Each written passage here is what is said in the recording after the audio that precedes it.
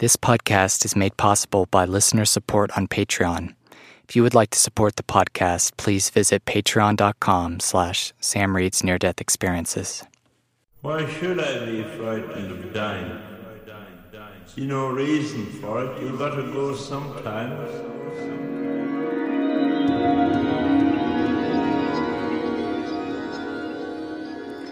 Hello, and welcome to the Sam Reed's Near-Death Experiences podcast. We are going to be doing a somewhat topical near-death experience today.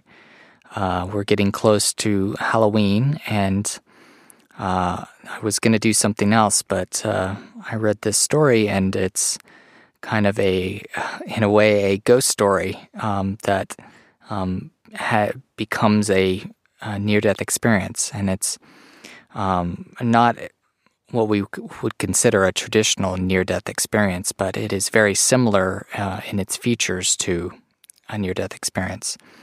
So essentially what it's about, this woman, Abby Jo, was lying in her bed, and a ghost came to her, and she wanted to help the ghost because he was, I guess, a lost soul, and she escorted him to a afterlife realm, and the near-death experience kind of continues from there. So, not by any means she wasn't in any medical emergency or anything like that. So it's very interesting, and I'm excited to get into it. This near-death experience, so to speak, occurred in 1985, 1986, so it's about 30 years old, and it happened in the UK, so it's coming to us from across the pond. If you're living in America, if you're out around the world, then it's coming from the UK. That's just the way we refer to England here. So, yeah, it's very interesting, and I thought it was perfect for this time of the year, and so I'm excited to get into it. I don't have a whole lot of news to share. I did add a few more perks to my Patreon page. If you all are interested in supporting the podcast, you can go check out the Patreon page. It's Sam Reed's Near-Death Experiences, and there's a couple options of things you can get in return for pledging your support for the podcast, and one of them I just added was the choice to choose which episode I do, choose which story I read. So if that's something that you've always wanted to hear me read, a particular story or something, and you have a little extra money to support this podcast, then that's something that you could totally do. So, and besides that, I think we can just hop right into it. This is coming to us from the Near-Death Experience Research Foundation website, nderf.org, which I encourage you to go check it out, and I will provide the link in the description of this episode. So let's just get right into it. This is Abby Jo's near-death experience.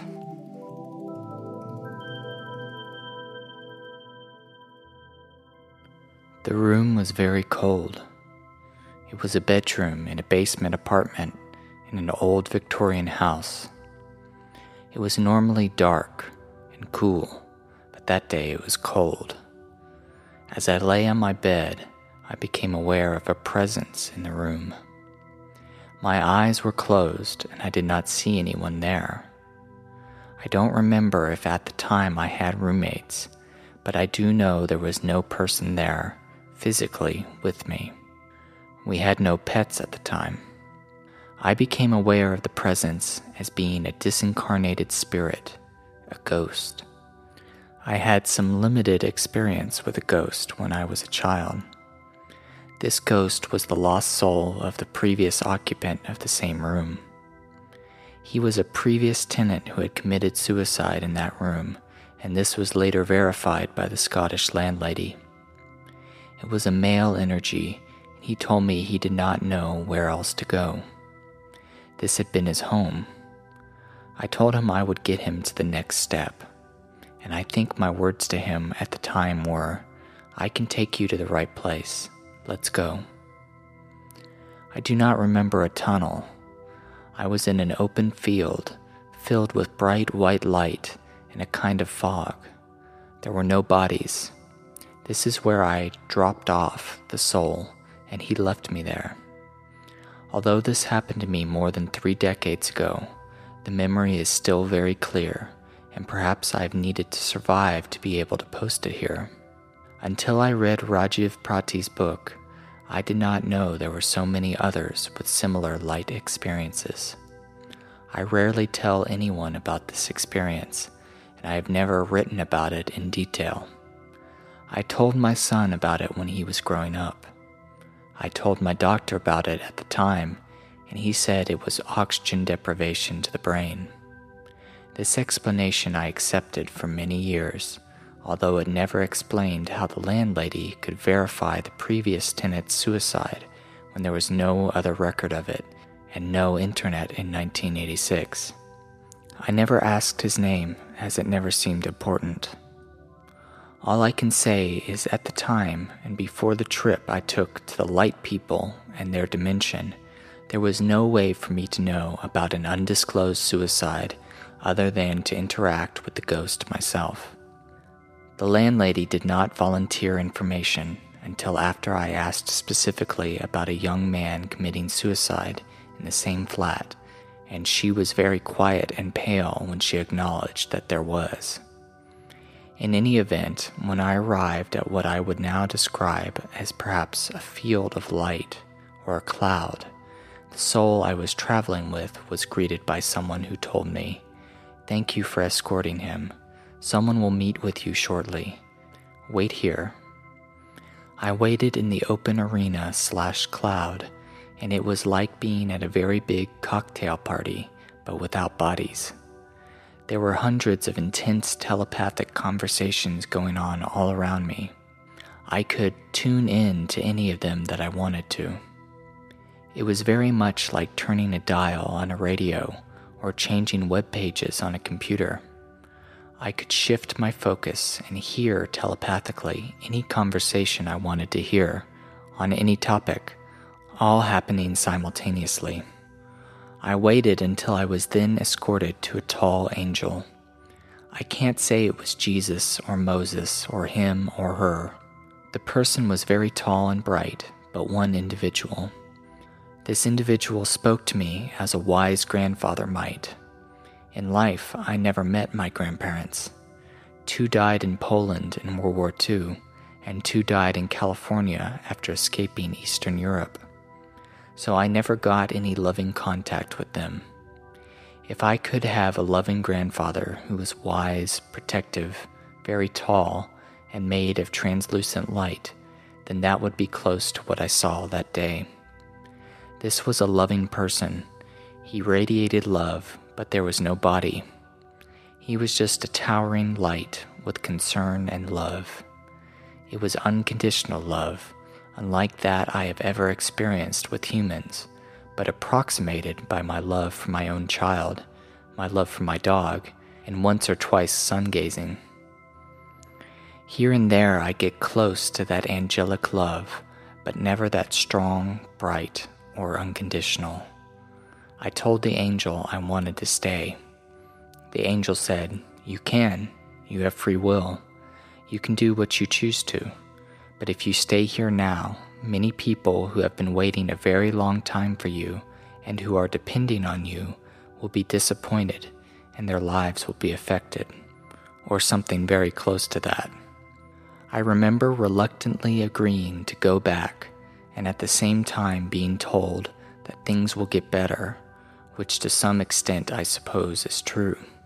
They changed, sometimes for better, sometimes for worse, but never the same for long. The experience ended when I felt myself turn into something like spiritual water. I suddenly felt a strong gravitational force pull me or suck me down, and I poured myself back into the body on the bed. The room was clean and it was not as cold. Within a few weeks of that experience, I forgot, for the only time in my entire life to date, to sign my rent check. I mailed the unsigned check to the landlady. The landlady came to see me for the only time ever since I had rented that apartment. As I handed the signed check back to her, I asked if there had ever been a previous tenant that had committed suicide in that apartment. She looked me in the eye and nodded very slowly, and put the check in the bag and turned and walked away.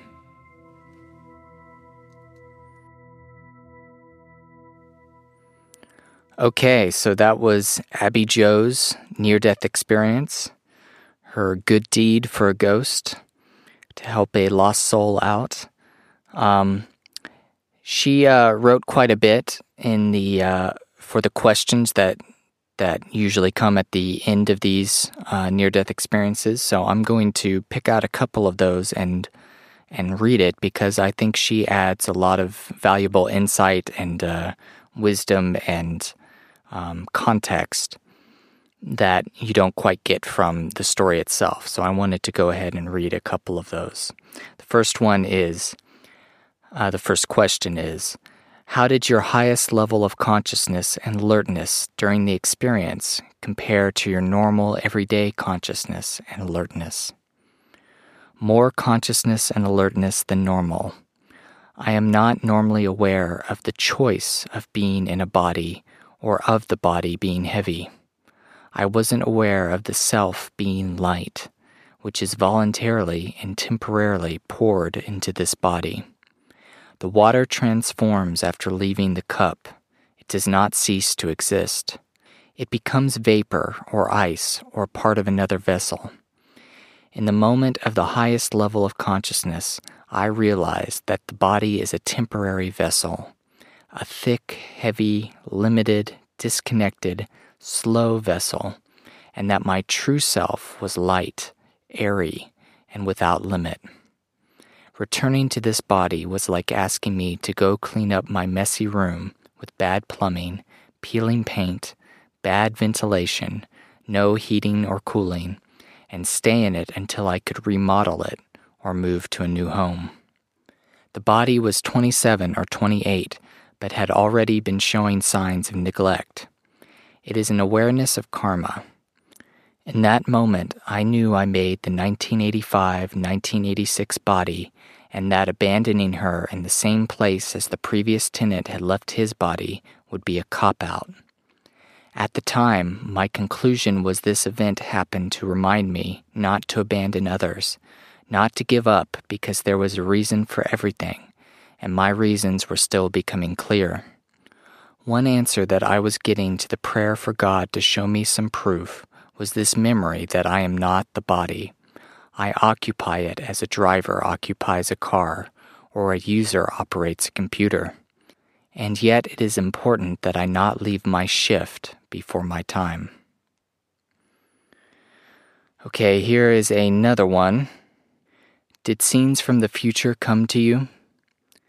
Scenes from my personal future. Not that I can describe, but more of a knowing that there was at least one child waiting for a body that I needed to provide. There was the sense that my work was not done, and that more than one soul was waiting on me or relying on me, and that the other souls would be affected in disappointing, perhaps painful ways if I did not return. It was a knowing in a general way that I had agreements, contracts for the future, obligations, and also opportunities to balance karma, to heal myself. I could stay where it was comfortable and easy in the light, or I can return to the shadowlands, finish what I started, and evolve. There was a knowing that if I check out early, I would not have another opportunity to heal certain soul relationships and grow spiritually, not for a long time. And here is one more. During your experience, did you gain information about universal connection or oneness? Yes, I do not know if it is universal, but it is big and it is a connection. It is possible that I was on a cloud, in the future, where all my past and future personas coexist. All the people I have been and will be, and all the people that have mattered, not in their bodies but their thoughts. That the thoughts themselves take on an independent life and coexist on a kind of spiritual Wi-Fi internet in the future. It was like being in a chat room without having to use words or computers or bodies, and without having to type, just focus here, refocus there, turn the dial and change the channel.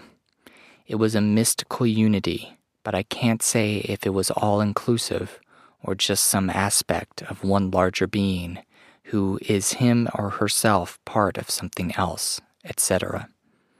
It could have been a fractal, that I am in my true state a kind of photon or particle of light in a fractal, and there are identical fractals all around which comprise the universe. That's theory after the fact. During the experience, I was united, and after it, I was again separated. I do believe that the same mystically aware being that I met in the 80s, over 30 years ago, keeps sending me proof because I keep asking for it. The last proof was Prati's book and leading to this questionnaire. During your experience, did you gain information about an afterlife? An afterlife definitely exists. Yes, I went into another state of being and could still think thoughts, could still distinguish a self from others, and could still distinguish separation of a kind, but more like drops of water in the ocean still being drops, or the cells of my own body being cells with some sort of boundaries between them, yet all united in one place for one purpose without conflict or duality. I can still clearly distinguish between that state of light or pure thought and the state of being in a body, maintaining a body, feeding it, bathing it, medicating it, exercising and resting it. There is clearly a non-physical state of being which is similar to a dream state, but which is more lucid and self-directed than a dream, and where the light is brighter and of a different quality. I remember pouring myself into the body, just like I pour coffee into my mug. So there is the awareness of being outside of and separate from the body. And here's the last one that I wanted to read. Do you have any psychic, non-ordinary, or other special gifts after your experience that you did not have before the experience? Yes, I get previews without being able to control it. Often a short glimpse, like a few frames of film, flash by sometimes in dreams, followed by a déjà vu feeling. This is often like seeing a film twice. I remember lines of script, faces here and there, sometimes a name or an address. Sometimes I can Google information, or other times I just know which road to take. I am also better at Zener cards than I was in the past. I sometimes see remotely when practicing, especially with online games, but have done it in person as well. These are not skills I use with other people. I give a few readings and never accept money.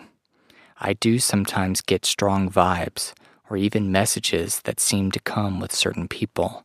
At times I email people or tell them what I see, but usually I don't.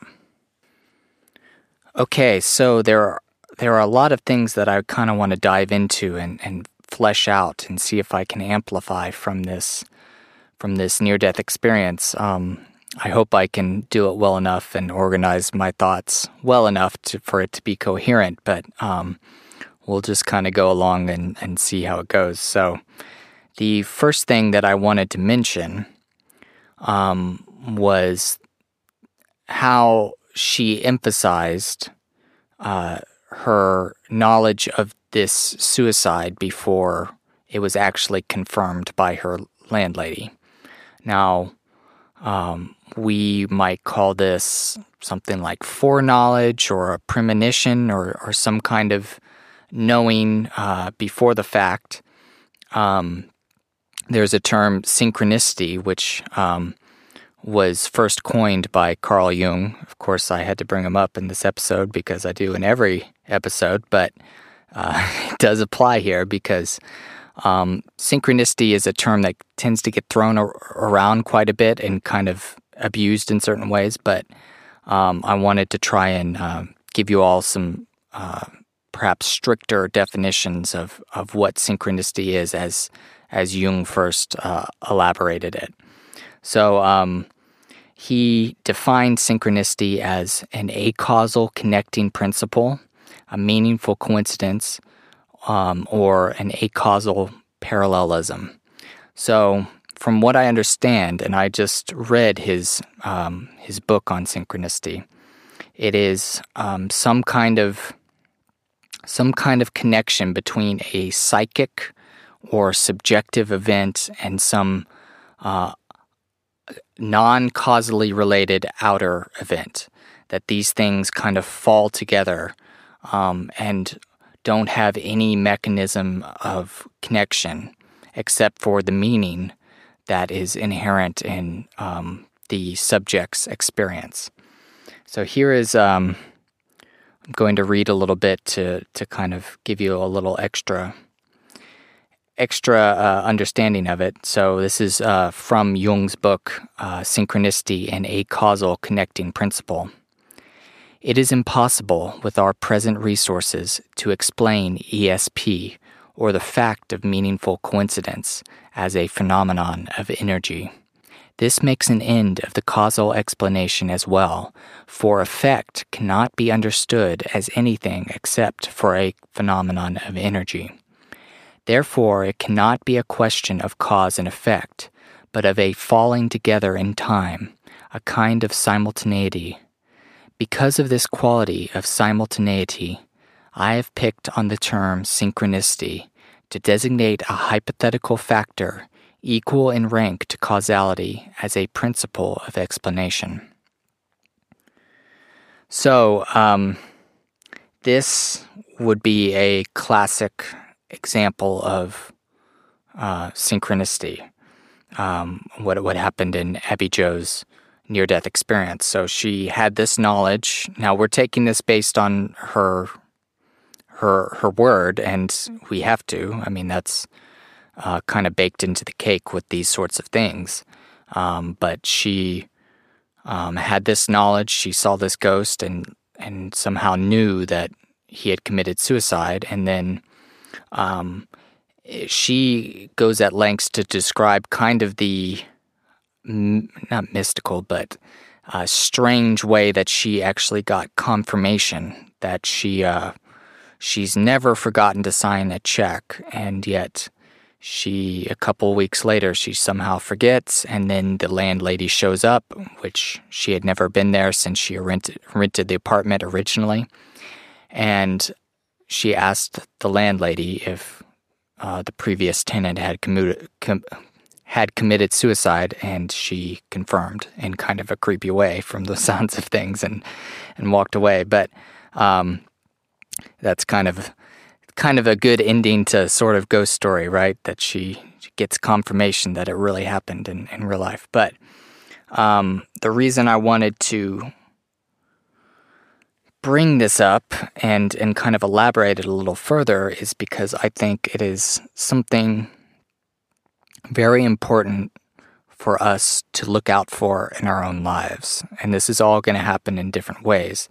But the classic kind of, I would say the most, not disturbing, but the most meaningful synchronicities would probably be the ones where you get some foreknowledge of something and then it shows up again.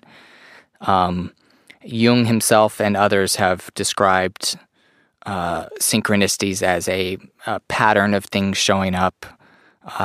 Like he has a whole section where he talks about how he was studying fish symbolism, and then a bunch of different separate events where fish were involved popped up in the next 24 hours. There's 6 6 fish events that he ran into. And while these can be meaningful and kind of interesting, they also can lend themselves to an overactive enthusiasm, maybe would be a good way to describe it. Like if you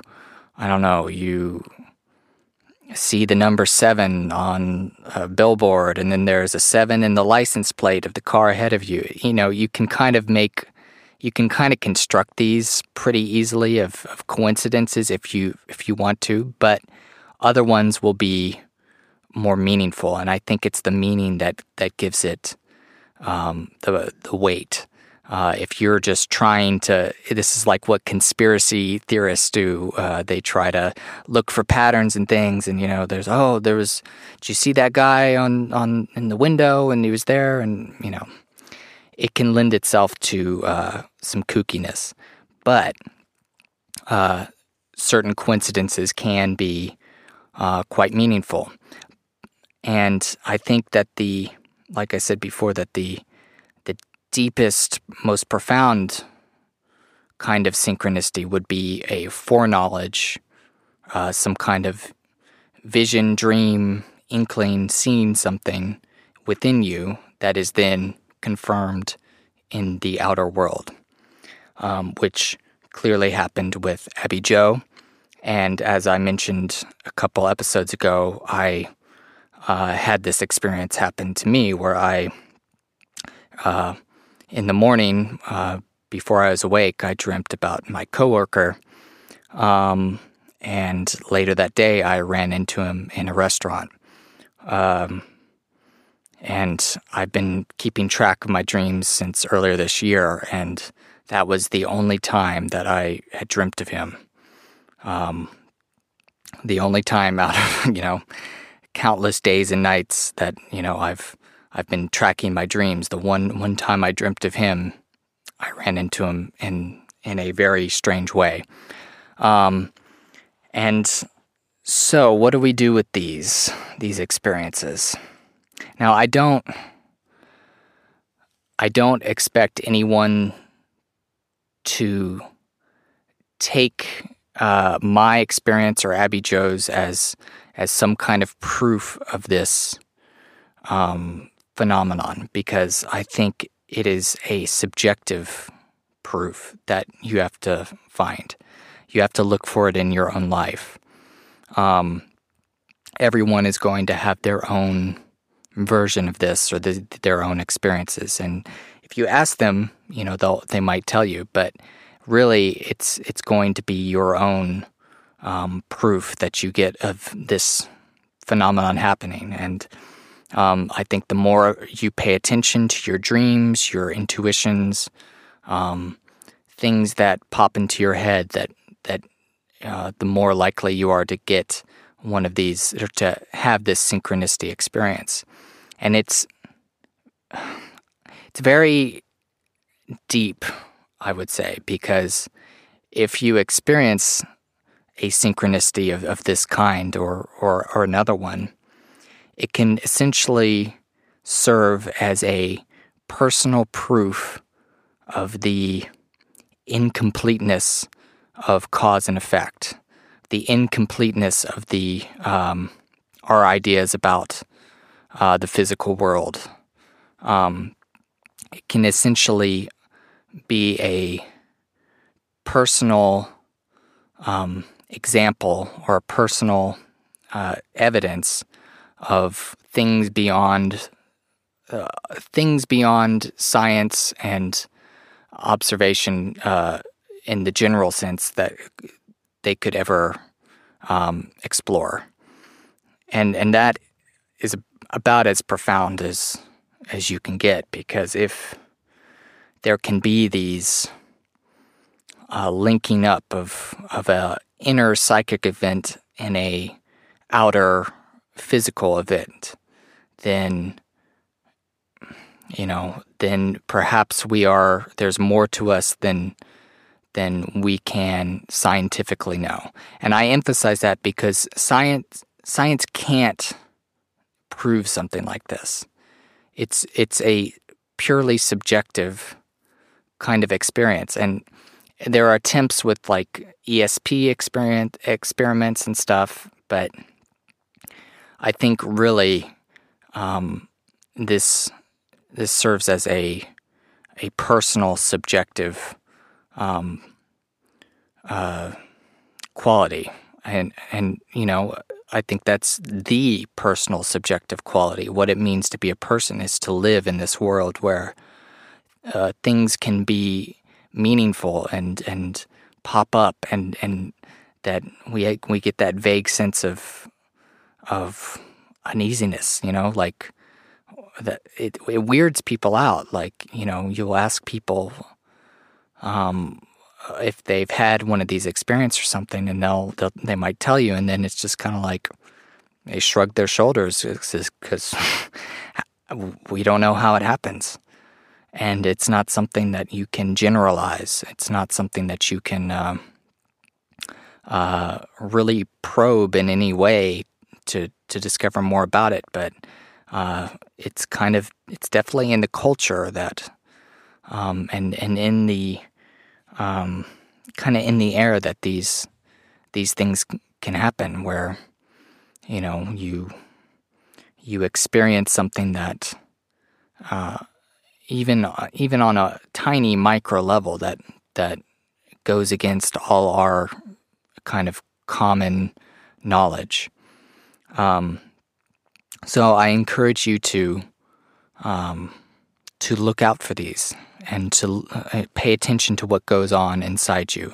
Pay attention to your dreams and your feelings and things that come to you, because to have a synchronicity experience can be something that serves as a personal proof of the unknown, shall we say. So she talks a lot about that, and then she also mentions that she met with this grandfatherly old but wise, tall angel, and that they have a little conversation, and it's kind of the classic near-death experience kind of thing where she can go back or she can stay. But if she stays, then she's going to mess things up, I guess, karmically. And this is an idea that is expressed through many near-death experiences, that we have certain obligations to fulfill throughout our lives to people we may not know yet, different souls who have certain objectives to accomplish, and we need to be part of that. She mentions in the questions that she had the inkling that she, or the knowledge that she needed to give birth to a child, that needed to be fulfilled. And so we get a lot of kind of a karmic explanation for Abby Jo as to why she needed to go back. And then she describes going back into her body as kind of being poured back in, which was an interesting kind of illustration. And in her questions, I found the description of the other world very, very interesting. She mentions that it was kind of like a cloud that, I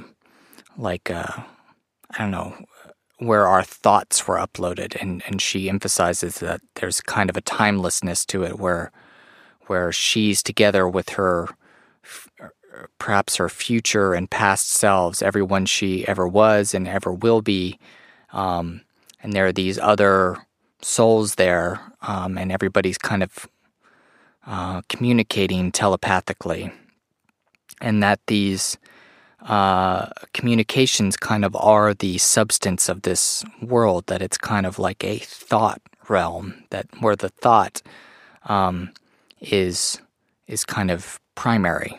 And she goes on to mention that it was kind of this conjunction of the opposites, which is a very important Jungian idea of where there's this juxtaposition of she's her own person and she has her own thoughts and she can observe things, and but at the same time she says it could be everything was so connected, it could be the kind of the mind of one being in a way. So there's this dichotomy between, or this sense that they're all kind of combined, that she is one and many at the same time, and that the many could be one being of light or something, which I find fascinating because it's so counterintuitive. And she mentions that she's lucid, but in a way that's kind of like a dream. And I don't know if you've ever had a lucid dream, but that's, speaking of synchronicity, that's something that can really, if you think about it seriously, can really shake you down to your core. I mean, the fact that I've, in one of my lucid dreams, just quite simply, that I've, touched something, a wooden bar that doesn't exist in the world. It's kind of weird to think about, like, philosophically, but and I'm not quite sure what to make of her description of this other realm, how it's kind of like a dream, but she's very conscious. I'm not quite sure what we can take away from that, because the other thing that I wanted to kind of talk about was this particular near-death experience reminded me a lot of the chapter of Jung's Memories, Dreams, and Reflections that I read a couple episodes ago. That was on life after death. First and foremost, in the way that she describes her experience with this ghost. There was, I don't know if you remembered or you listened to it, but if you didn't, go back kind of towards the middle of that episode. Jung describes, it was after his friend had died, and he's, I guess, lying in his room and gets this sense that his friend is kind of standing at the doorway, and he's looking there and there's nothing there, but when he kind of closes his eyes and imagines, looks at his imagination, he sees his friend standing there, and he kind of has a little battle with himself as to say, well, I can see no one's physically there, but who am I to say that in my imagination that he's not standing there? And he eventually decides to play along, as he says, and he ends up following in his imagination, following his friend out of Jung's house and to his friend's house, and goes into his dead friend's library. And I guess the dead friend points up to a book, and then the vision kind of cuts off. And the next day, Jung goes over there and asks his widow if Jung can take a look at his library. And he goes up and he climbs up the bookcase, or the stool up the bookcase to see the red book that his friend was pointing at, and it was entitled "The Legacy of the Dead." And this reminded me of this little encounter, because she mentions that she was alone, no one was there, and it's not that she saw anything per se, but when she closed her eyes, she could see this spirit, this ghost, this soul. And I thought it was really interesting how she just, I don't know, she just so confidently the ghost said he didn't know where to go, and she kind of like, oh, I know the way, follow me kind of thing, that she so easily and so confidently was able to help this spirit. Because I'm not sure, well, this is way out of my wheelhouse, but I'm not sure how careful you need to be when dealing with ghosts and stuff. I mean, from what I understand, it can be pretty frightening. So, and I don't know if you're leading a ghost where you might end up. So, especially one that might want to do you harm or something. I don't know. I'm not really well versed in the whole ghost kind of thing. But I found it very, very fascinating that she was kind of intuitively ready to help this poor soul out. And she took him to this open field.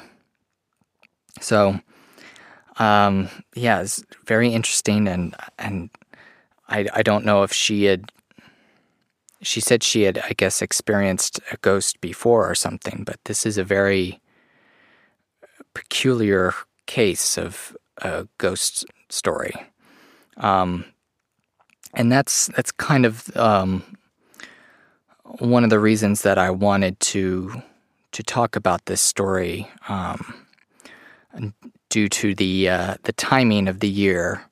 It is a ghost story, and we are getting close to Halloween. And I was looking up the history of Halloween and kind of how it came about. And I found it very interesting, and the question that kept arising for me is the question that what can the living offer the dead? And this is something that I was going back and listening to that episode of Jung's on life after death, and he seemed to think that the living can offer their consciousness to the dead, that the dead need us to, I guess, increase their knowledge, to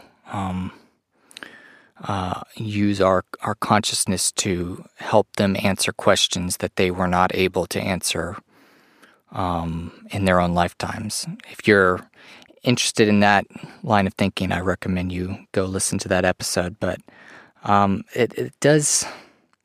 there does seem to be a sense that you get from these near-death experiences that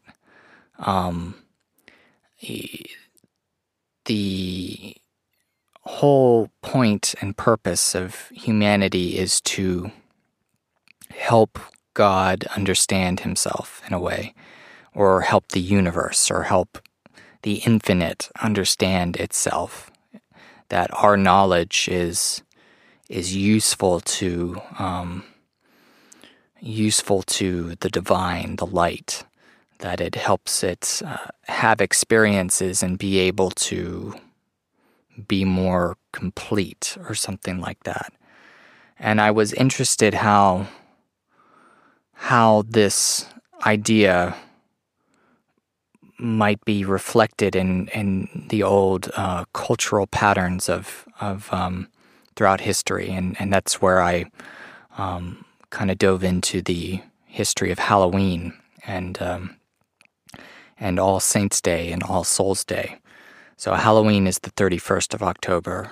The November 1st is, in the Christian Catholic tradition, is All Saints' Day, and then November 2nd is All Souls' Day. And there seem to be a lot of examples of this kind of relationship between the living and the dead. From what I understand, Halloween first, traditionally was kind of a pagan festival, which I can't remember the name of. It wasn't called Halloween, but it was around this time, towards the end of October, beginning of November, for the Celtic peoples, prior to Christianization, and they celebrated, I guess, the dead in a way, and it was a festival that I suppose it was in their conception, the kind of the border between the light half of the year and the dark half of the year. That at this time in these Celtic pagan festivals, the line between the world of the living and the world of the dead, the barrier was thin, and that they could come into contact with their ancestors and things like that. And then when the Catholics and the Christians kind of took over, they moved their All Saints' Day to take the place of this pagan time, this pagan festival, and so the day before All Saints' Day, November 1st, became known as All Hallows Even, and hallows means sacred. So all the evening before all that's sacred, or all the saints, essentially, and then All Souls' Day was added on after, and there seems to be this particular emphasis laid upon the importance of praying for the dead, for thinking of the dead, and trying to help the dead, especially at this time. I was listening to a little program about the idea of purgatory, and they were talking about how in the kind of Middle Ages and on, that people would leave a lot of money to others in their wills to get them to pray for them, and that you were supposed to pray for your departed loved ones to help reduce their time in purgatory and help them reach heaven and the absolute. And that's something that actually connected with one of the practices of Halloween that continues to be carried on to this day, and one of the early, and that is the idea of trick or treating, which has evolved quite a bit, but in its kind of its earliest roots, I think that if I remember correctly, the children and others would go around during this time to people's houses, and they would ask for soul cakes, little cakes, and in return they would pray for that person's dead relatives or dead loved ones, or sing a song or something for the dead. And so you have this idea kind of at the very roots of this time of the year, that the dead need our thoughts and our prayers to help them. And I was trying to think of, in terms of a relationship, what we can do for the dead and what the dead can do for us. And it seems like, scattered throughout our culture and other cultures is this idea that the dead can offer us wisdom, can offer us peace, peace of mind, can offer us, solutions maybe. Just a couple off the top of my head, like Paul McCartney of the Beatles wrote the mega famous song "Let It Be" after he had a dream where his deceased mother, Mary, came to him in this dream and told him, just let it be. That's just one example, but you have it popping up in movies and everything. Like if you think of The Lion King, where Simba is it's kind of the turning point of the movie where he's finally going to accept responsibility, and he sees his dead father Mufasa, and talks to him. And that's the moment where he becomes a man, so to speak, the turning point where he becomes the king who returns to reclaim his throne. This idea is kind of scattered everywhere. Even one of our past episodes, which I've mentioned before, Deborah's near-death experience, she has a dream where her dead brother comes back to her and talks to her and makes her feel better, gives her some wisdom and guidance, and helps her out. So this idea of the relationship between the living and the dead is, I think, a very interesting one, and one that I wish we culturally had a better way of talking about and thinking about. I'm very very jealous of the Mexican tradition of the Dia de los Muertos, the Day of the Dead, where they have, I don't know if you've seen it before, but they have parades and everybody dresses up in skeletons, and people take food to the graves of their deceased loved ones, and it's kind of a celebration of the dead where they're really able to reflect on everything that those people meant, what their loved ones meant to them, and offer them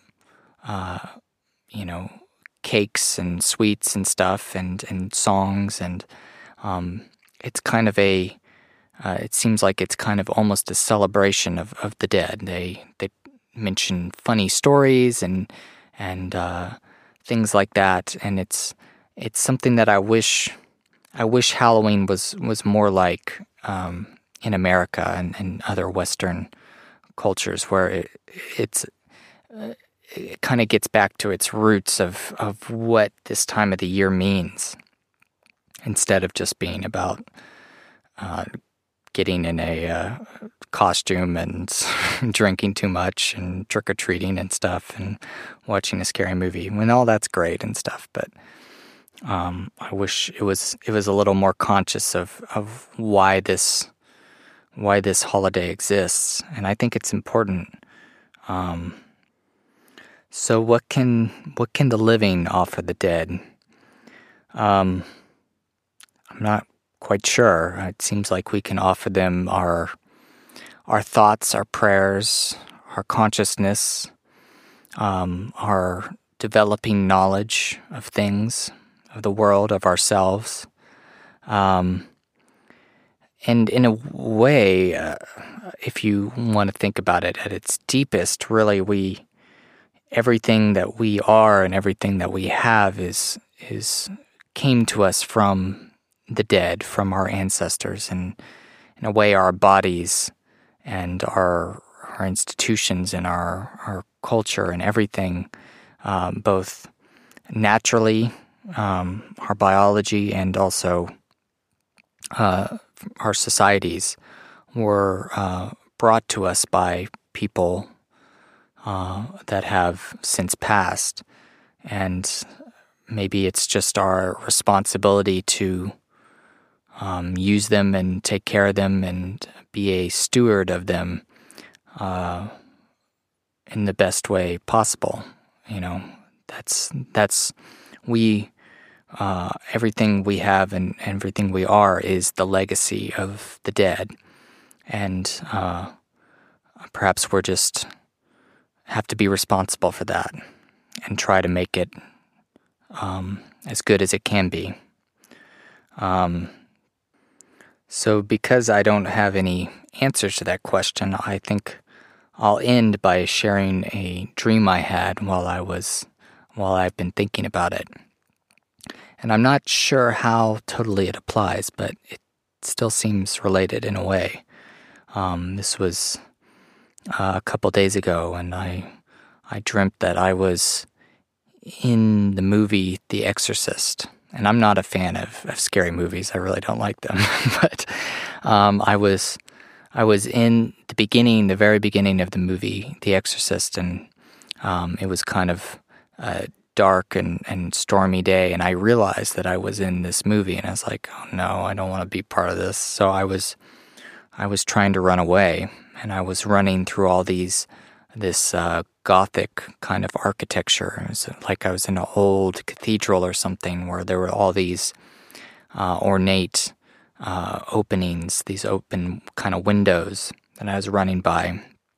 And there were like multiple floors and stories, and it was almost like being in some weird, I don't know, video game level or something. It's something that doesn't really exist, which makes sense because it's in a dream. But as I was trying to escape from being in this movie, this bad situation, I got almost sucked down one of these windows, and I was in utter blackness. I was surrounded by darkness, and I saw there was this writing that appeared in the dark, and the